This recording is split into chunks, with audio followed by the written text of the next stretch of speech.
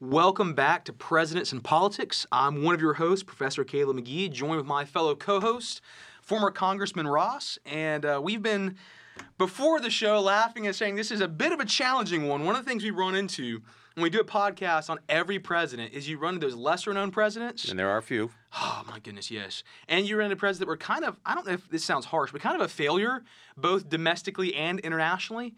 And in some ways, Martin Van Buren kind of was. He was. He was kind of just a little blip on the timeline of American history. Emphasis on little, right? Yeah, very much. 5'6". They called him the little magician. Yeah, Or but a great dresser. Yes. And a very smart man. Oh, very clever. Politically savvy. Yes. In fact, they say that he was self-taught as a lawyer, and at age 15 was given by his mentor an opportunity to do a trial summation and won the trial. Yes. And thereafter became a distinguished lawyer practicing with his brother-in-law in New York. I mean, in modern America, you're getting your learner's permit. Yes.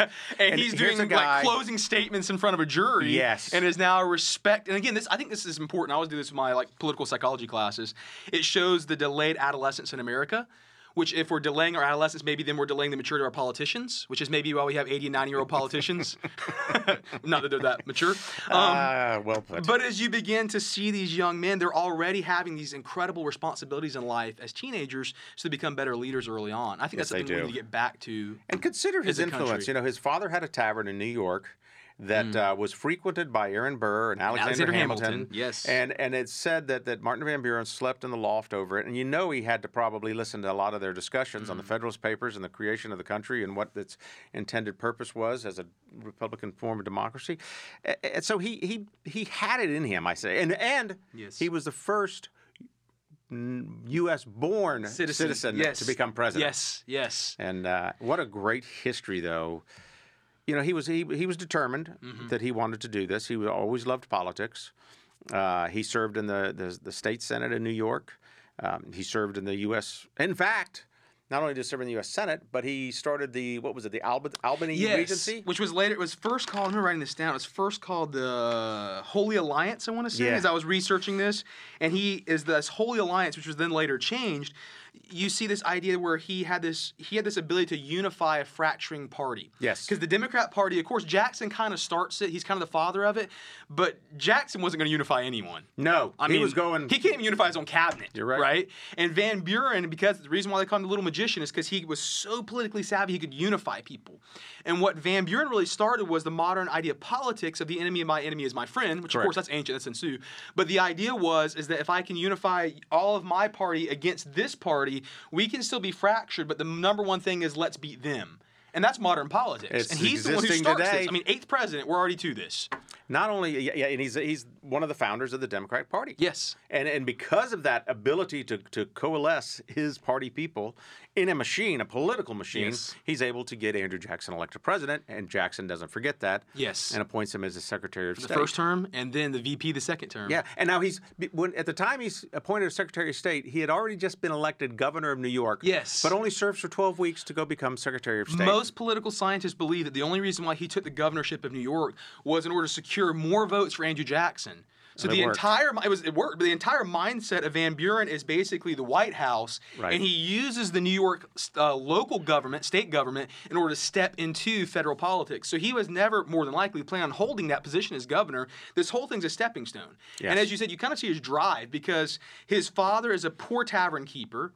His father's grandfather, his great-grandfather, was an indentured servant. I didn't know that. From the Netherlands. So you got the American dream. The indentured servant from Netherlands, his great-grandson will become the president of the United States. Wow. There's the American dream. It is. You can come here with nothing, an indentured servant, like working through slavery, and your great-grandchild sits in the highest office of the land. Is that not amazing? That's what I love about America. Yep. The American dream. Yes. And he, interesting too. He married his cousin, which the Roosevelts did that too. Oh yes, the Roosevelts. There's some inbreeding in the White House. We've kind of always known that. I don't know. But his wife unfortunately died after 12 years. They did have 4 children. Yes. And he never remarried, and stuck with his passion in politics. Yes. I find it interesting because, when we talked about Andrew Jackson last time, we talked about, John Calhoun was his vice president, who also sat as president of the Senate. And him and Calhoun always had battles. And so Jackson sees this mistrust of his cabinet and he has Martin Van Buren in his cabinet as Secretary of State, and Van Buren says, look, you need a new cabinet.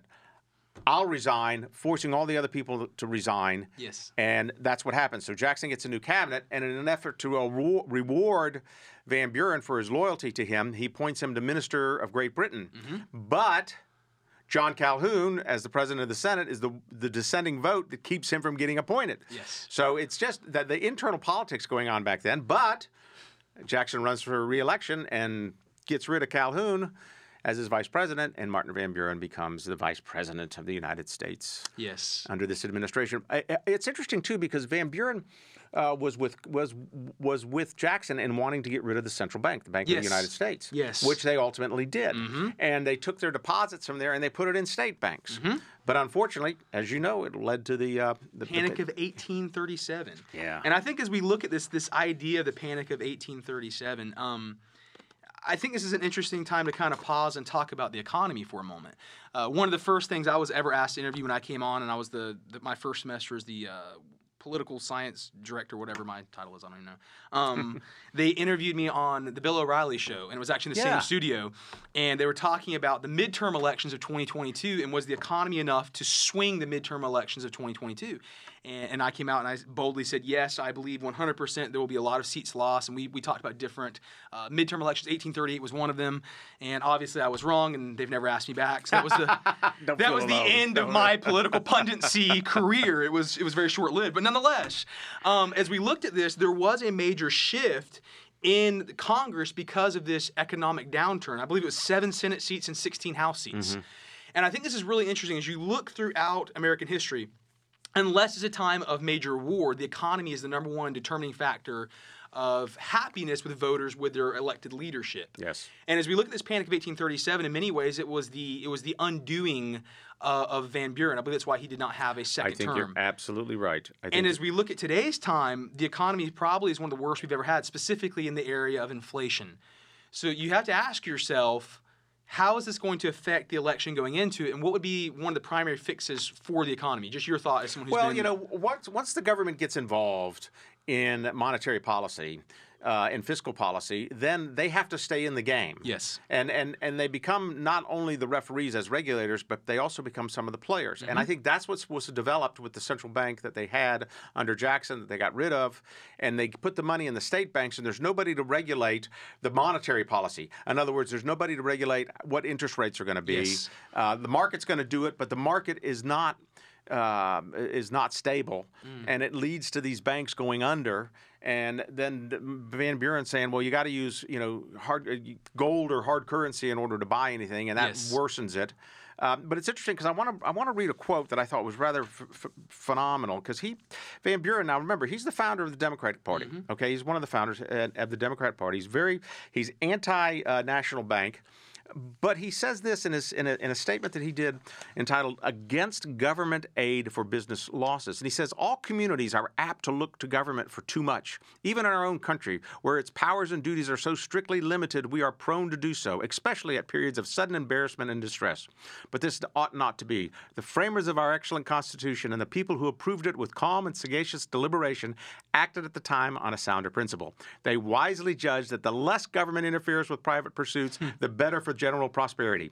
It is not its legitimate object to make men rich or to repair by direct grants of money or legislation in favor of particular pursuits losses not incurred in the public service. This would be substantially to use the property of some for the benefit of others.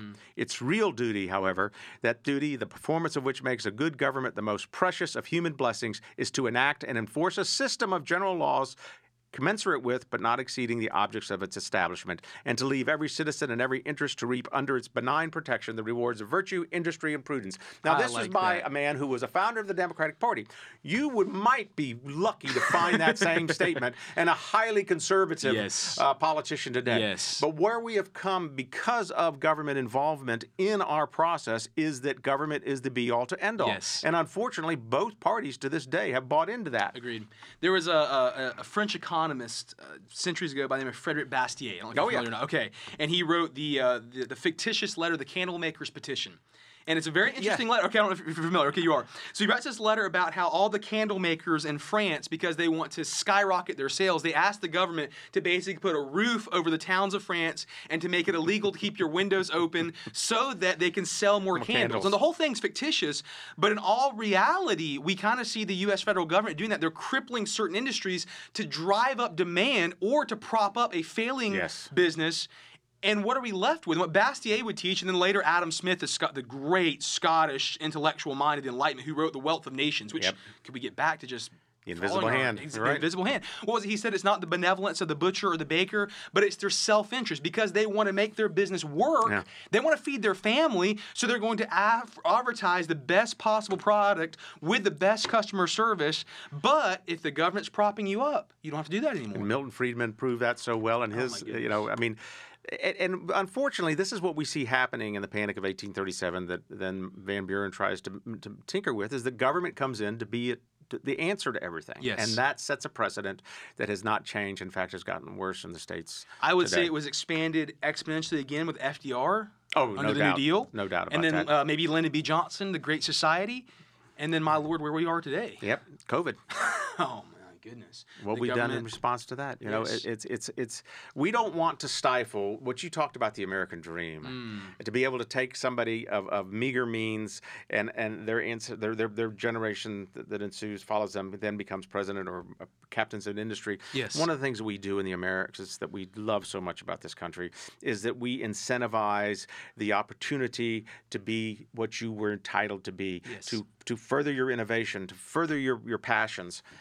And if government is going to be the answer, then what happens to that determination? What happens to that passion? What happens to that ingenuity? What happens to that innovation? We've got to have that. That's challenging, and challenges are good. Yes, we thrive on challenges. If you look at the idea of early America, if it was the revolution, if it was the westward expansion, whatever may be taking place, it was that challenge that we were then saying, here is the goal, here's the means, rise to this. Yes. But if there's no longer anything to rise to, if there's no longer a frontier, so to say, right? Remember the frontier thesis? If there's no longer a frontier to come to, what are we left with? What, participation trophies?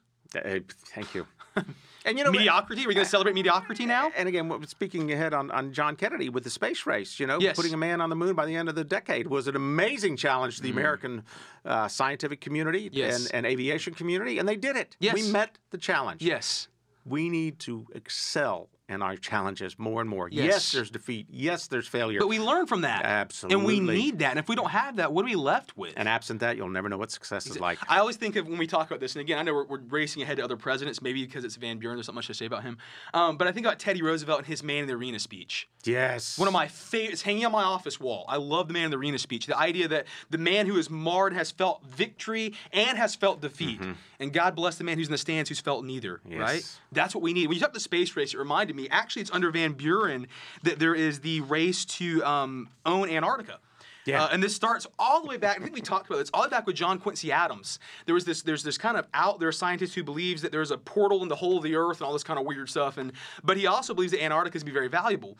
And John Quincy Adams really desires to start this, but he's a one-term president. He can't do it. So then Andrew Jackson also says, okay, let's go explore Antarctica.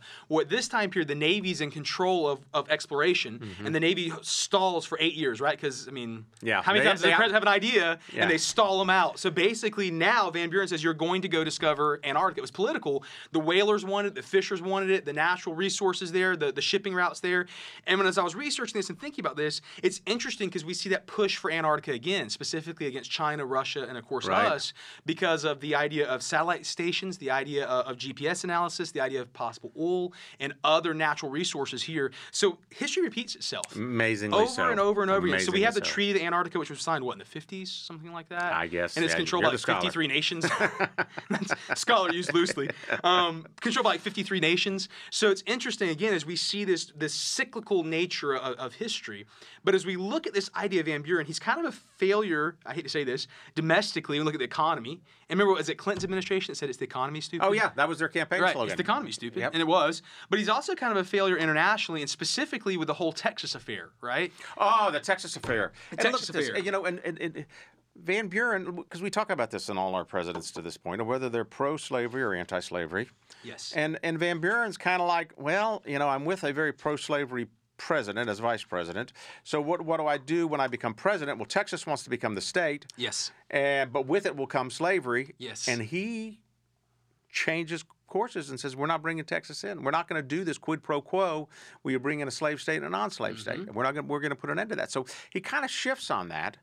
And not bringing Texas in probably was a failure on his part. Yes. But doing it for the reasons he did was probably, well, it was a success. Agree. Yeah, it's interesting when you talk about this. Both Jackson and Van Buren, both Democrats, are both strong anti-federalists, obviously. Right. Both of them would have opposed the Civil War. Yes. It's their parties, of course, South Carolina succeeds, and it's actually they both would oppose it because Van Buren actually lives he dies the first year of the Civil War, so he's actually still alive when the Civil War starts, and he openly condemns it. I mean, he's weak, he's kind of on his deathbed, so he doesn't carry a lot. But it's interesting, it's their party that starts the Civil War, and they're still the whole time like the major founders, and we don't want this. So you see how quickly, I guess where I'm going with this is you can see how quickly a party can completely deteriorate from the founders and go somewhere totally different. Absolutely. I think we see that a lot now. Yeah. Look at the roots of both the Republican Party and the Democratic Party, and then look at what we have today, and they are miles away. It makes you wonder if somebody like, Eisenhower would have been considered a Democrat today, or I mean, you don't know because the parties change so much, but the character and political philosophies of the candidates from back then don't. And so I guess it's whatever sells, Caleb. I believe. Correct me if I'm wrong here. I think one of the clearest ways to see if a politician is, if we can use the term conservative or not, is probably on their economic response. Yes. Even more than moral, because I think a lot of times politicians judge what's the moral standing of society, and they try to go along with that. But if you watch their feelings with the economy, how fiscally conservative they are, I think you can really judge at the heart of how conservative they are. I think you're absolutely right, and I think the prevailing winds is what helps perpetuate their time in office. Yes. And I'm not saying that's a bad thing if you want to just perpetuate your career there, but I am saying that for the good of the country, that's not the good thing. Yeah. And what we need to see is more political fortitude. Yes. For lack of his terrible mistakes he made, Andrew Jackson was a man, as you said, great. Principled and did his thing. Yes. And Van Buren was like, okay, I guess I'll go this, I'll do that. I don't know how to handle the economic situation. I don't know how to handle flip-flopper. He very much was a flip-flopper, and it showed in his re-election when he lost miserably to William Henry Harrison. I wrote that down, and I'm trying to remember what it was. I think he only carried 7 states, which, I mean, there was only 26 at the time. He carries 7 states, and he gets 60 electoral votes. Yeah. That's it. Yeah. So, I mean, there's been some sound defeats in political, especially presidential runs, but this has got to be one of the worst. And again, we have to bring it in proportion because there's only 26 states, so it's not the full 50. But nonetheless, this was a sound defeating. Oh, it was. Now, he comes back and he tries to run against James K. Yes. Not James K. Polk. Yeah, he tries to run against Tyler as the anti-slavery Democrat. Oh, the Free Soil Party. And then the Free Soil Party, yeah. Yes. And unfortunately... Free soil, free land, free men. So these former presidents coming back and running again is not unusual for American history. We saw it in Teddy Roosevelt. Yes. We see it in Martin Van Buren. Yes. We see it in Donald Trump. I would say it seems like it's more disenfranchised presidents who come back and run again. Yes. Your thought on that? I really do. Like, you think about Van Buren, think about even John Quincy Adams. Yeah. Which, granted, he went and worked in Congress, not in the presidency. Died in Congress, yeah. But died in Congress, worked his way. But it seems like if they're a one-term kind of disenfranchised president, their desire to come back, reinvent themselves, and come back, you see that over and over and over again throughout history. Before there was the presidential term limit, you don't see a lot of 2-term presidents trying that. Obviously, you can't now. Right. But before there was a presidential term limit, you don't see a lot of successful 2-term presidents trying to then come back and reinvent themselves again. That's so maybe true. It's like the idea of trying to defend their legacy, rewrite their legacy. Maybe. Probably rewrite their legacy. Yeah. They don't want to be known as a lame duck president. Yes. Right? And when you think of Martin Van Buren, I mean... do you ever think of Martin Van Buren? Honestly, I teach this stuff for a living, and I don't, there's no pictures of Van Buren hanging on my wall. I mean, no, there probably aren't many places else. It's the funky sideburns, right? Yeah. I think there's a national park for him somewhere near Albany, New York, or a memorial for him where he was from. But Martin Van Buren, maybe he's one of those presidents that just is kind of transitional, just to carry us through to the next one. Yes. Because next week when we get into William Henry Harrison and John Tyler, that'll open up a whole nother scenario of where America goes politically. Yes. It's almost like when you're writing a book or a long paper and you have those transitional like paragraphs or transitional sections where they're not the stars, but they're relaying the background for what is to come, because you can't just have punchy, punchy, punchy, unless you're Hemingway. That's how he writes, right? But otherwise, you can't have just punchy, punchy. It's a transitional. And I think sometimes in the presidential sphere, there's, like you said, those transitional presidents. Yeah. And it's almost as if Van Buren desired to hold the status quo more than anything else. He didn't want to really be exceptional in anything. It's just like... Well, I don't recall he was ever in the military. I don't recall that he was never, athletic. I mean, he's 5'6", and and all his predecessors were, with the exception of John Quincy Adams, were pretty much, feisty men. Yes. I mean, not that John Quincy Adams wasn't, but yeah. And Van Buren, they said that he was just likable and nice and kind, which there's nothing wrong. Please don't mistake me. Like, we need some kindness in politics, right? Like, we really need some kindness in politics. Humility wouldn't hurt either. Oh, imagine that, right? Humility wears well on everyone, right? So he had those things going for him. He didn't have that drive in him that you expect out of a president. He had always kind of played second fiddle. In fact, there was a really famous quote by a newspaper in the 1800s that said, when Andrew Jackson dances, Van Buren plays the fiddle. And I thought that was really interesting. That is good. He was always the guy in the background just kind of playing the fiddle, and then now he's like taking the number one seat. And I don't know if he necessarily had the personality for the number one seat. He probably didn't. I don't think he had the experience as a leader. Yes. He was a very learned man, don't get me wrong. Very. But you can be learned and not have any experience and be totally ineffective. Absolutely. And I think that's what happened, especially with the Panic of 1837. The first major financial crisis, the banks are going under. He has no idea what to do. Yes. And without a central bank, it's very difficult to do anything, as we're seeing today. Well, going back to the Texas affair, the Alamo, the stand of the Alamo takes place a year before he comes into office. It happens in 1836, he comes into office. And you wonder if he would have brought Texas into the Union then when they asked for it. Would that have prevented the Mexican-American War? Would that have been a game changer in the Mexican-American War? We don't know. Like, inaction, was it Eisenhower who made the statement? Or was it MacArthur? And one of the generals of War II made the statement that the number one mistake in all war is delay. Wow. Delay in action, delay in fighting, delay in responding, delay in building up for ahead of this. And if anything kind of is explanation of Van Buren's presidency, he believed strongly in delay. He was reactionary. Yes, and not proactive. Instead of being proactive. So I witnessed the same thing when I was in Congress. We had a Republican majority, and we were not proactive. We were reacting to every little crisis that the Obama administration wanted to throw at us. And unfortunately, we ended up losing a majority because we just reacted. We played a prevent defense. We didn't do anything about repeal and replace. I mean, we didn't even, we attempted to replace one time. We didn't do anything on immigration. We had the opportunity, but we delayed it. And I remember our leadership telling me, don't worry, we're going to have our day. We're going to have our day to fight. And they never had our day to fight. So I think it also transcends into the political realm as it does from the military realm, that one of the biggest mistakes you can make is to delay. Yes. And I got to give Obama a lot of credit as president, not because of his policies, of which many of them I disagree with, but the fact that he took action. He was very proactive. He took action on everything from health care to the Dodd-Frank Act and the financial services arena. It cost him his majority in Congress, but try to undo that. Right, exactly. It makes me think about a football game. And that momentum once it gets going. And if you're just back on your heels playing defense the entire time, it's really hard to actually get the momentum and the field advantage back where you can actually start playing a credible offense. And not only is that simply a sports metaphor, but I do believe we see that in politics as well. And as you said, the Obama administration is perfect. They were playing such hard offense. Oh, amazing. That a lot of times Republicans were just on their heels just trying to make goal yard stands the entire time instead of actually being able to mount an offensive comeback, if you will. And they just wear you down. Yeah, absolutely. Now, the faith of Van Buren, I found this interesting. He didn't really talk a whole lot about his faith, but he was Dutch Reformed. Yes. Because he grew up actually speaking Dutch as his primary language, then English secondly. But when he was in D.C., he would go to St. John's Episcopal Church, which I'm sure you've probably been several times. Oh, yes. We take students there, too, yes. Because, I mean, it is the political mecca of religion, if you will. In D.C. He made this statement, though, at the end of his life. I thought it was really interesting. The atonement of Jesus Christ is the only remedy and rest for my soul. Wow.